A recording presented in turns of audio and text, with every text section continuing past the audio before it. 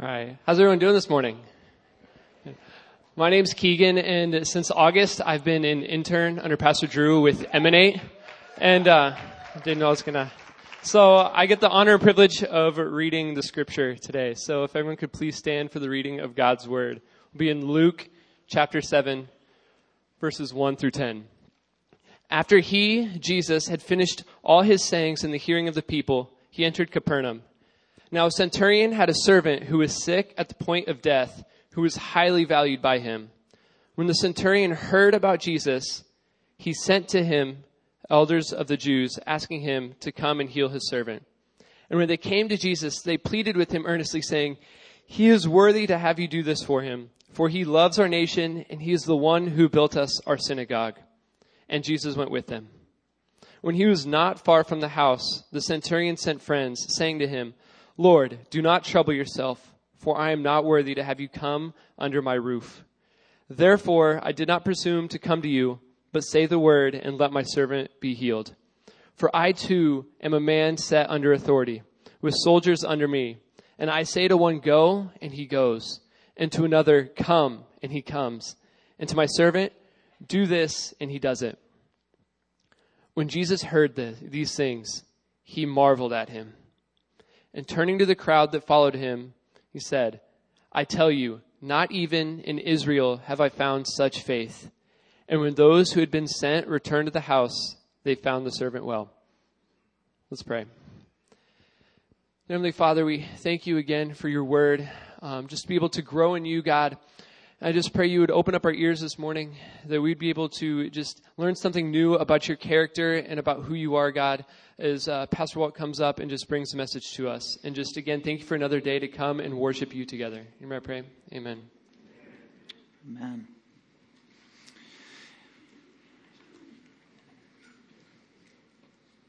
Over the past 3 weeks, we've been looking at a sermon that Jesus preached. Oftentimes it's called the Sermon on the Mount or the Sermon on the Plain.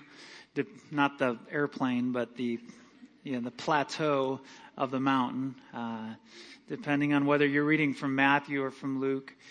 And we've had some great team preaching the last couple weeks. I want to thank Terry Brown for bringing such a powerful and personal word a few weeks ago about loving our enemies. And I want to thank Carrie for last week of just such a powerful and practical word on just what this looks like to live out these words that Jesus preached in this sermon.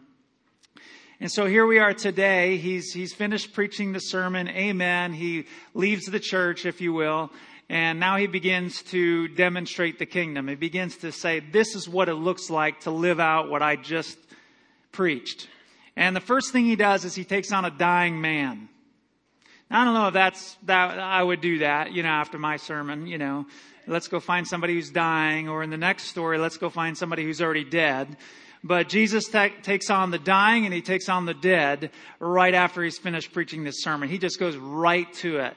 And he goes right to the hand. This is why I have come. I have come to bring life to the dying. I've come to bring life to those who are dead. And he just goes for it.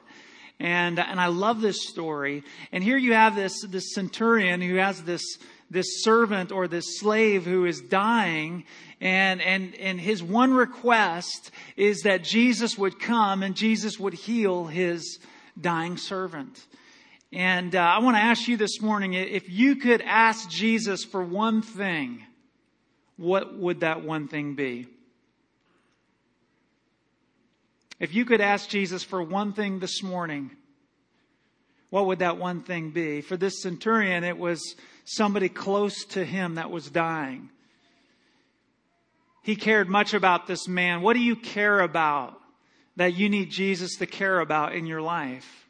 What's the one thing that you would ask him to do? I want you to think about that because we're going to come back to that later at the end of the message. And I want to answer the question this morning. And the question is this: what moves God? What moves him to act? And I believe these two passages we're going to look at today, they really help us understand what moves the heart of God. So, think about it for a moment. You have a request. Everybody here, what's that one thing you would ask God for, right? Why would God answer that prayer? Why did He answer the prayer of this centurion? Why would He answer your prayer today? What would move God to hear and answer and act on your behalf? What would it be? What was it for the centurion? Was it this man's background? Was it his position? Was it his title? Was it his authority? What was it about this centurion? He was an amazing guy. A centurion is an officer, a military officer, a Roman officer who's over 100 men, man of authority. And of course, he's a Roman. He's from Rome. So that means he's a Gentile and he's not a Jew, right? And back then, the Jews had a term of endearment for the Gentiles. You know what that term of endearment was? The Jews called the Gentiles dogs. Dogs. Now, in our day, we love dogs, don't we? How many dog lovers out there today, right? Right? I mean, a dog is a man's best friend, a woman's best friend, right? I mean, we love our pets. Well, back in that day, dogs were not pets. Dogs were scavengers. Dogs would be at the city trash heap, the city dump, scavenging for food. That's where dogs belonged in that day. And Jews called the Gentiles dogs, and they said that they were useless except to fuel the fires of hell. That's the only thing Gentiles were good for in the mind of a good Jew.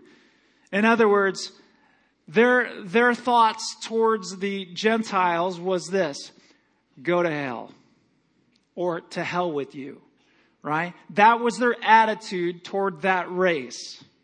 Okay? Are you picking up what I'm laying down? Did I wake you up this morning? All right? This was their attitude towards the Gentiles. And here in this passage, Jesus goes to the doghouse. He's on his way to this dog's house, this Gentile's home, right? He's responding to this man. Why? Is it because of this man's background? Is it because of his race? Is it because of the color of his skin that Jesus is moved to go? No, it's not. It's because your background doesn't move God. Where you've come from doesn't move Him. Where your citizenship is from, it doesn't move God. What your background is, your skin color, your race, it doesn't move God. God is not moved by your background. That's a good thing this morning.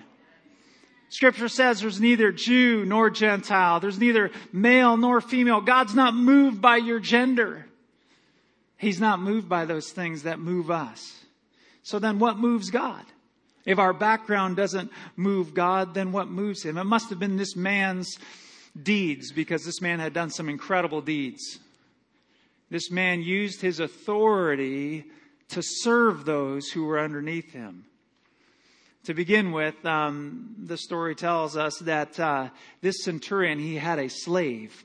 He had a servant in his home. And he loved this slave. He loved this servant. And we know that this servant became ill, and he came ill to the point of death. And he loved this man, which is very unusual. Because in that day and in that age, Rome had like 60 million slaves. It was known for slaves. 60 million slaves in Rome. And so if you were a Roman, and if you were an officer and you had a slave and he became ill, you just take him out behind the shed and you'd put him out of his misery, and you'd go out and you'd buy another slave. That's what you did. Slaves were treated like possessions, not like sons. But this centurion, he treated the slave like a son, dearly loved. The one request that he had for Jesus, he heard about this prophet, he heard about the healings, he heard about what Jesus was doing, and he goes, if I have one request, it's for this slave living in my house. This man is an unusual man. He's an unusual man, and another thing that makes him unusual is how he treated the Jews that he was governing over. The very people that he was governing over looked at him as a dog. To hell with you, they would say. That's where you belong. That's where your race belongs, in hell. Because we're the privileged people. We're the ones who've got it right. We're the ones favored of God. To hell with you, Gentiles. To hell with you, centurion. And what does this man do? He loves those who hate him.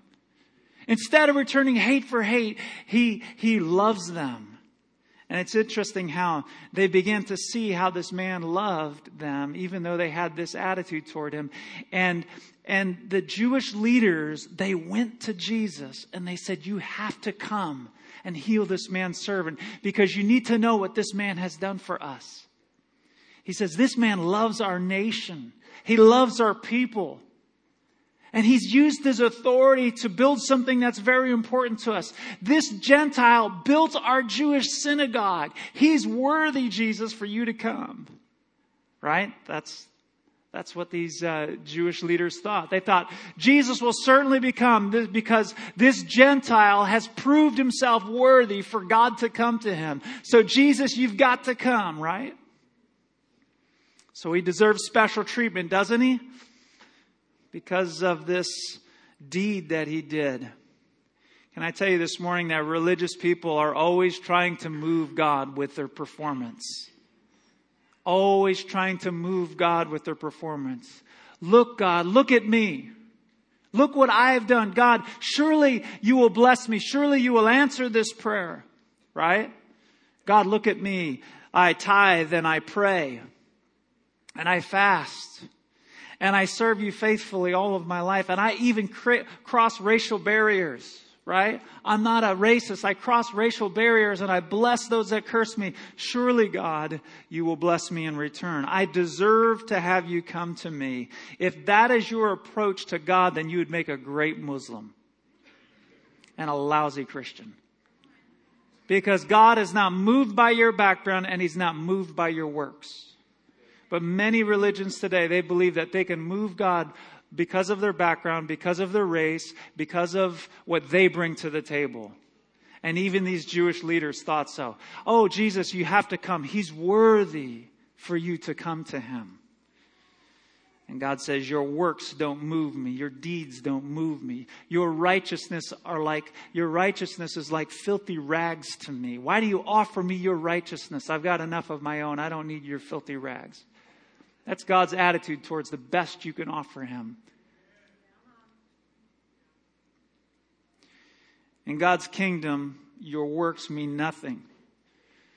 At one point, Jesus was talking to religious people and He said, you know what? The prostitutes are entering the kingdom of God ahead of you.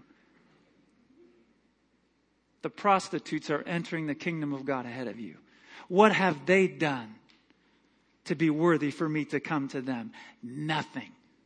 You can't bring nothing to God. You can't bring anything to God except what this centurion brought. He brought his humility and he brought his faith. And God says, the only way that you will move me is through your humility and through your faith, not through your works and not through your background. Can you say amen? All who call on His name shall be saved. All, everyone. God says it's your humility that moves me. When the centurion discovers what these Jewish elders had said about him, and they had said, he's worthy for you to come, the centurion shakes his head and goes, oh, I knew they'd screw this thing up. So he goes to one of his friends. He goes, you know what? The Jewish leaders think I'm worthy. I'm not worthy. I want you to go tell Jesus, hey, tell him, this man, tell him that I said, I am not worthy for you to come under my roof. Just say the word. Just say the word. That's all you need to do. Just say the word and my servant will be healed. That's what humility says. I am not worthy for you to come. You see, when we bring our resumes and our pedigrees before God, He is not impressed. He is not impressed with your titles. He's not impressed with your education. He's not impressed with your serving. He's not impressed with your good deeds. None of that stuff impresses God. None of that moves God. What moves God is your humility and your faith. When people come to me and they say, "Oh, pastor, you're a great pastor," and every once in a while I hear that. I really respect your spiritual authority, and people have different reasons to come and say that. And by the way, I'm short this month on my rent. Can you help me out a little bit? And and I always say, you know what? I'm just a turtle on a fence post. And I'm a good old country boy. And I remember, if you ever saw a turtle on a fence post, you knew that turtle didn't get up there on its own. Somebody bigger and stronger put that turtle up there, right? Kind of a dangerous place for a turtle to be, too. by the way. People walk in my office, and I have this big office, and I have meetings in my office with several people, and they walk in and they look at it, Pastor, look at your office. Woo. And I say, it's bigger than I deserve, because it is. And it's not my office. I say that too. It's not mine. It's God's. I'm just stewarding something that belongs to Him. Pastor, you're growing a great church. No, I'm not. God's building a church. It's His church. We take this posture of humility, and people come and they say, Pastor, you must be so proud of your kids.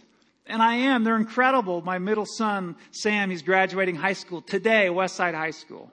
Congratulations to all graduates. And I'm very proud of my kids, but I always tell people, you know what? They are a result of the grace and the goodness of God more than my good parenting skills. It's just the truth. That's not false humility. Come on. If you know me, say amen. You know what I'm saying? My wife's hollering over here, The Apostle Paul took this posture of humility. He said, I am what I am because of the grace of God. And the grace of God is powerful. It was not without effect in my life. Moses wrote the first 4 books of the Old Testament. He spoke to God as a man speaks to another man face to face. And he wrote about himself. I am the most humble man on the face of the earth. How in the world does a guy say that? Listen, when you met God, when you meet the holiness and the awesomeness and the splendor of God, the one who spoke the stars into existence, what are you going to say about yourself? What are you going to say? I am worthy for you to come to me. No, you're going to say, I am not worthy. I am not worthy. Only you are worthy. You are all powerful. You are all authority. Just say the word. No begging, no pleading, no manipulating God here, church. Faith doesn't manipulate God. We don't fast to get God's attention. We fast to give our attention to God. Say, God, is there something in my life that I need to repent of that's hindering me from growing and moving forward? See, if we want God to move, we have to move first. And we have to move towards humility and move towards faith. And that's what gets God's attention.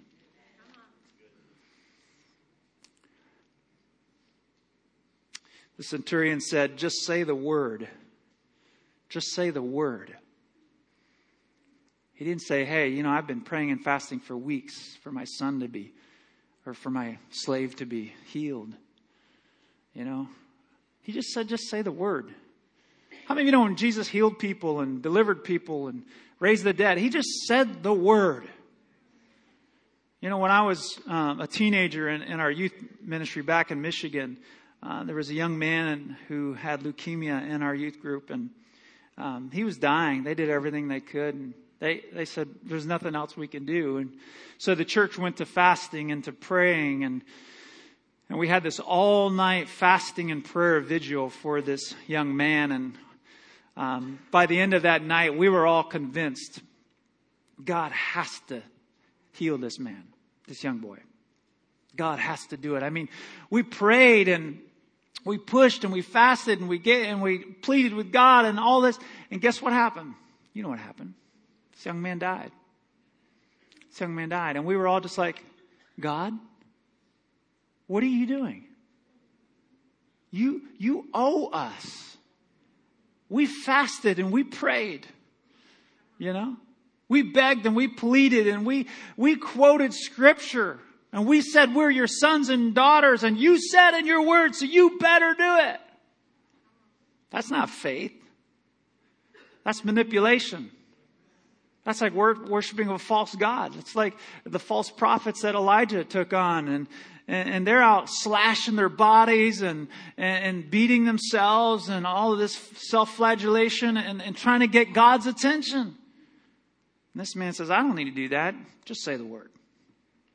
That's faith. How many of you know when you have genuine faith, you don't need we don't need to just, pray for weeks and weeks for something. Now I understand pressing through. But most of that's just to get the junk out of our life, not to get God's attention. It's to clean our own house, to clean what's going on. See if there's any sin in our life. See if there be any wicked way in me. And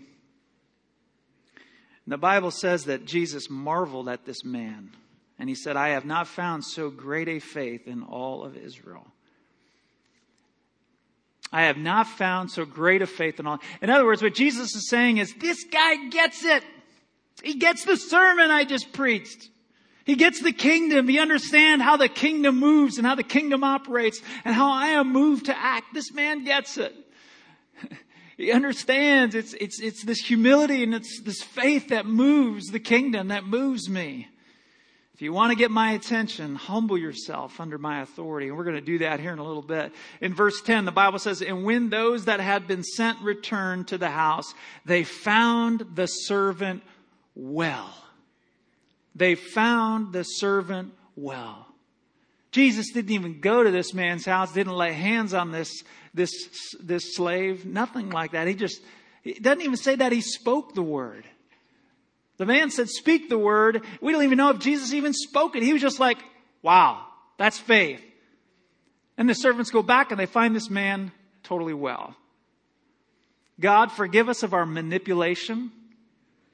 Forgive us for throwing out our works, for throwing out our titles, for trying to, handcuff you with your own scripture that you inspire. I mean, we do things like that. God, you said, so you better.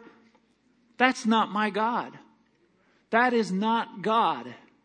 God is all authority. God is all powerful. And we do what the centurion said. He said, you know what? He said, I am not worthy. Posture of humility. I am not worthy. You are worthy. You are all authority. Just say the word. See, this man was a man under authority himself. He understood that he didn't represent himself. He represented Rome. Just like Jesus came, he didn't represent himself. He represented another kingdom. This man said, I get it. I get it. You represent this other kingdom, and this kingdom is powerful. I've heard about this kingdom. I've heard about what you've done. I've heard about how you've healed people. I've heard about the kind of people you eat with. I recognize you're a man with authority. Just say the word. Just say the word. And now we're going to move to the next story here. And I love this part. This really helps us to see that there's something else that moves God as well. Not only does humility and faith move him, but something else moves him. And he runs into this funeral procession in a place called Nain, which is about 25 miles southwest of the city of Capernaum. So it's a day's journey. Can you imagine walking 25 miles in one day? Jesus did it, and he made it the next day to Nain. And the Bible says this in Luke chapter 7, verse number 11.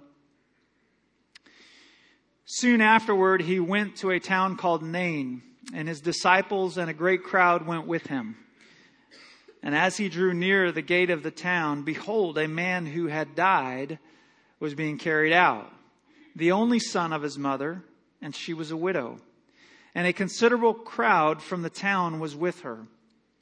And when the Lord saw her, he had compassion on her and said to her, do not weep.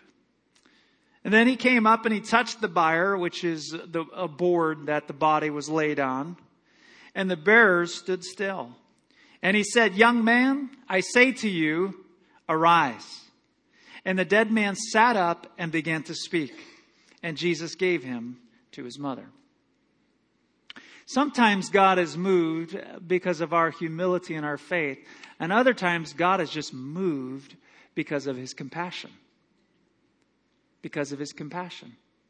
And I think what Luke is helping us to understand here is there's no formula to getting God to move. Because you can't put a formula on God. You can't put God in a box. And you can't say, well, if you do this and you do this, then God will do this. Because if that's the case, then he's not God. That means you're God. Because you can control things and you can, well, if I do this, this, and this, then God has to do this. No, God is God. He doesn't have to do anything. And here we have a man, first of all, we have a man who humbles himself and has faith and God responds. And then we have a woman who asked for nothing. And God responds simply because of who he is. Because he's a good God and he's a compassionate God. I want you to imagine with me a large funeral procession coming out of the city. And here it's out of the city of Nain. And there's a dead man who is the central figure of this funeral procession. But here comes another large procession. And the Bible says out of the city of Capernaum. And Jesus is the central figure. So here you have Jesus leading this procession. You have a dead man leading this procession. And they come together and they collide. You have these two processions that collide. Life and death, head-on collision. In our day, here in Omaha, Nebraska, you defer to a funeral procession. You pull over to the side of the road, you stop, and you allow the funeral procession to go on. And we do that. The living honor the dead. But here, Jesus stops the funeral procession, and the dead honor the living. And when the Lord saw her, the Bible says that He had compassion on her. He had compassion. Somebody once said that compassion is this: it's your pain in my heart. Your pain in my heart.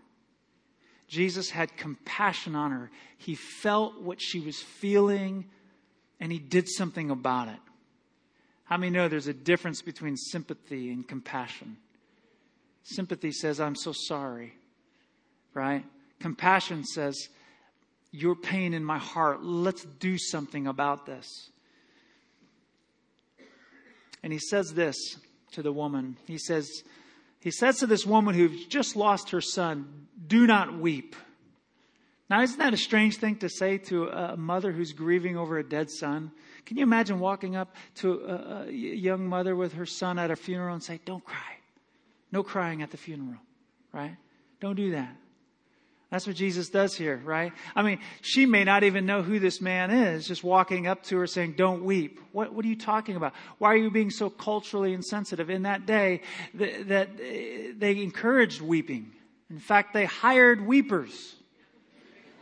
They hired professional mourners who would be part of this procession, and they would wail and cry and play the flutes. And they would do all this and sing funeral dirges. Why? Because they wanted to give the family permission to mourn.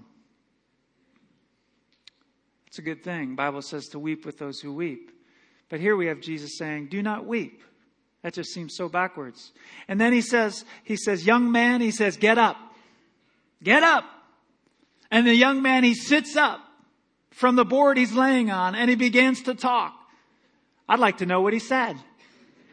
Luke doesn't say what he said, but I think I know what he said. I think he said, I'm hungry. What's for dinner? Because that's what every young man says, right? When they get up. I'm hungry. What's for dinner? I don't know. I could be wrong. And here's what's amazing. Jesus takes this young man and He gives him back to his mother. No strings attached. He doesn't say, hey, now you see what I've done for you? Now here's what you need to do for me. I want you to be a missionary now. I gave you your son back. I gave you your life back. I want you to serve me. No strings attached from Jesus. He just simply gives this grieving mother her son back. He doesn't say to her, oh woman, because of your great faith, your son is alive now. Because you called on me to come, your son is alive now. None of that. This young man is raised from the dead, not because of humility, not because of faith, but because of the compassion of God. You might be here today and there's something dead and dying in your life and you have no humility and you have no faith to muster up. You're just in this funeral procession and everything in life is dying around you. And I want you to know that Jesus sees your situation. He sees the procession you are in and He has compassion on you today. He's got compassion. You may be so empty. I have no faith for God to deliver me from this dying situation. I am so glad that sometimes God just steps in without our help. Amen. And He goes, you know what? I'm going to resurrect your situation. I'm going to intervene. This poor woman, she needs some compassion today. This woman's hope is gone. The death is so raw. There's a good chance that this young man died that morning. As Jewish culture is when somebody dies, they wash the body, they anoint the body, and they bury the body that very same day. So this boy may have died that very morning, and she is still trying to get her head around that.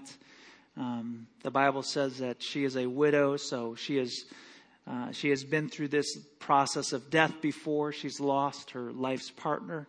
We're not told how. All she has left is this son, and now he's gone. no Social Security in that day, no Medicare in that day. Her son was her only hope for her very own future. The Jews understood that to honor your father and your mother, it extended beyond the age of 19 years of age. And they were told that when your parents are old and when they need to be fed and when they need to be changed and they need to be cared for, you, the child, are the one to care for your mom. And so she had lost it all that morning. She had no future left, no Social Security or Medicare, no retirement, no hopes for a wedding, no hopes for grandchildren. It all went away. She had no idea how her life would be provided for moving on. All hope is gone. And can I tell you this morning that no one dies without affecting other people's lives? This young man died and he affected his mom's life in such a profound way. But no one, the truth is, no one in this room dies here without affecting somebody else's life. My son Sam has a friend at school who recently ended his life. And they, before the funeral, they had a memorial gathering for students, and it was at Memorial Park. Hundreds of students came up to remember their friend, and his car was parked up there, and his music was playing, blasting through his stereo. And his car was kind of his little safe haven. He spent a lot of time in that car listening to his music. So many of the students took turns to sit in his seat in that car and sit where he sat many times and listen to the music that he listened to. And there was a lot of crying. It was a devastating thing that had happened. No one dies without affecting other people's lives. You might be here today, and I don't know what state of mind you are in, but you might be thinking, you know what? If I die or if I take my life, no one will miss me. No one will care. And I want you to know this morning, that is not true. You are loved. You will be missed. Your death would be devastating to so many, many people. And you need to know today, don't do it. Because your life matters to God and your life matters to people around you, and you will be deeply missed. Another student at Westside High School this year confided in a teacher and actually told about it later, but went to a teacher and said, I'm having a really bad day. I need to talk. And this teacher took some time to listen, and this young lady began to explain how she was going to take her life.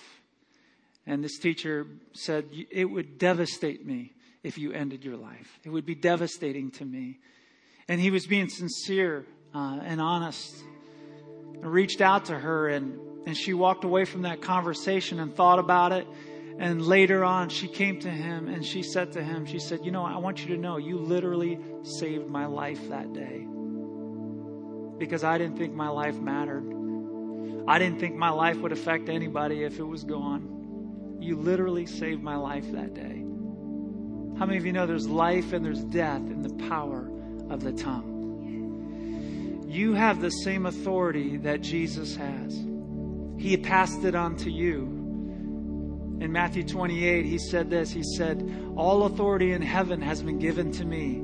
Therefore go, make disciples of all nations, baptize them, teach them, heal them, cast out devils, raise the dead. You have the same power and the same authority that Jesus exercised that day to that dying slave and that dead son. You have the same authority. And most of the time, it's just simply coming out of your mouth.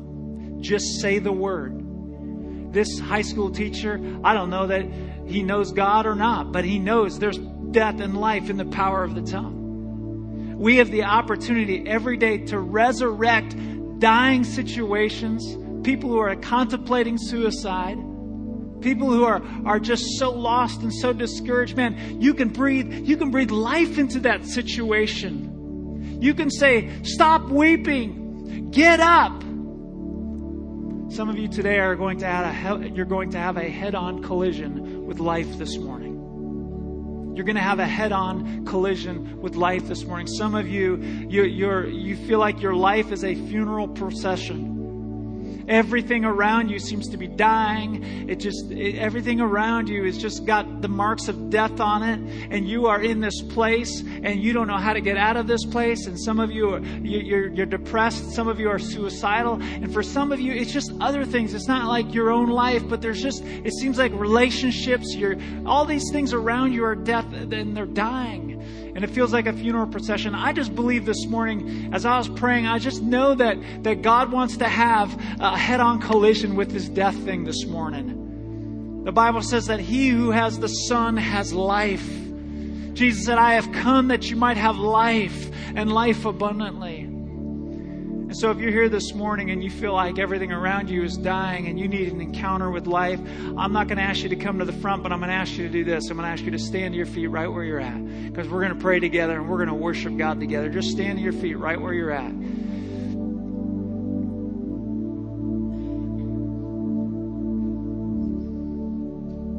Just like Jesus said those words, get up. I'm asking you to get up right now. We're going to declare life over your situation. We're going to declare life over your body, over your relationships, over what's going on. Now, I asked a question earlier and I said, if you could ask God for one thing, Jesus for one thing, what would that one thing be? And if you have something in your heart, you know what that one thing would be. Maybe it's not for you. Maybe it's for somebody who's sick and dying. If you know what that one thing is and you want to humble yourself like the centurion this morning and say, God, I'm not worthy for you to come to me. I'm not worthy of you to answer this, but I understand who you are. I understand that you are all powerful and you have the authority. So Jesus, would you say the word and would you answer this prayer? And would you do it for the glory of your name? Verse number 16, and if that's you, I want you to stand to your feet. Verse number 16 says this. After the young man got up, fear seized them all, and they glorified God, saying, a great prophet has arisen among us, and God has visited his people. Can I just say God's going to do that right now? God wants to visit his people right here, right now. And this report about him, it spread throughout the whole of Judea and all the surrounding country. God, may it be, God, would you make a name for yourself here this morning? God, I thank you that sometimes you're moved by our humility and our faith, and sometimes you're just a compassionate God. God, we may not have any faith in you, any crying out to you, and God, but you see our tears. You see the death going on in our lives. And God, you respond, and you heal, and you raise the dead. Why? It's so that your fame, God, would be spread throughout the earth. So God, I pray that you would raise the dead here right now this morning. I speak life to every dying and dead situation here this morning in the name of Jesus. I rebuke the spirit of death in Jesus' name in this place. We invite you, Jesus, to bring life right now. Just say the word. Just say the word right now. God, you are worthy. You are worthy. Let's sing this chorus together. Lift your hands, would you? Lift your hands and let's just let him know he is worthy. He's worthy of it all.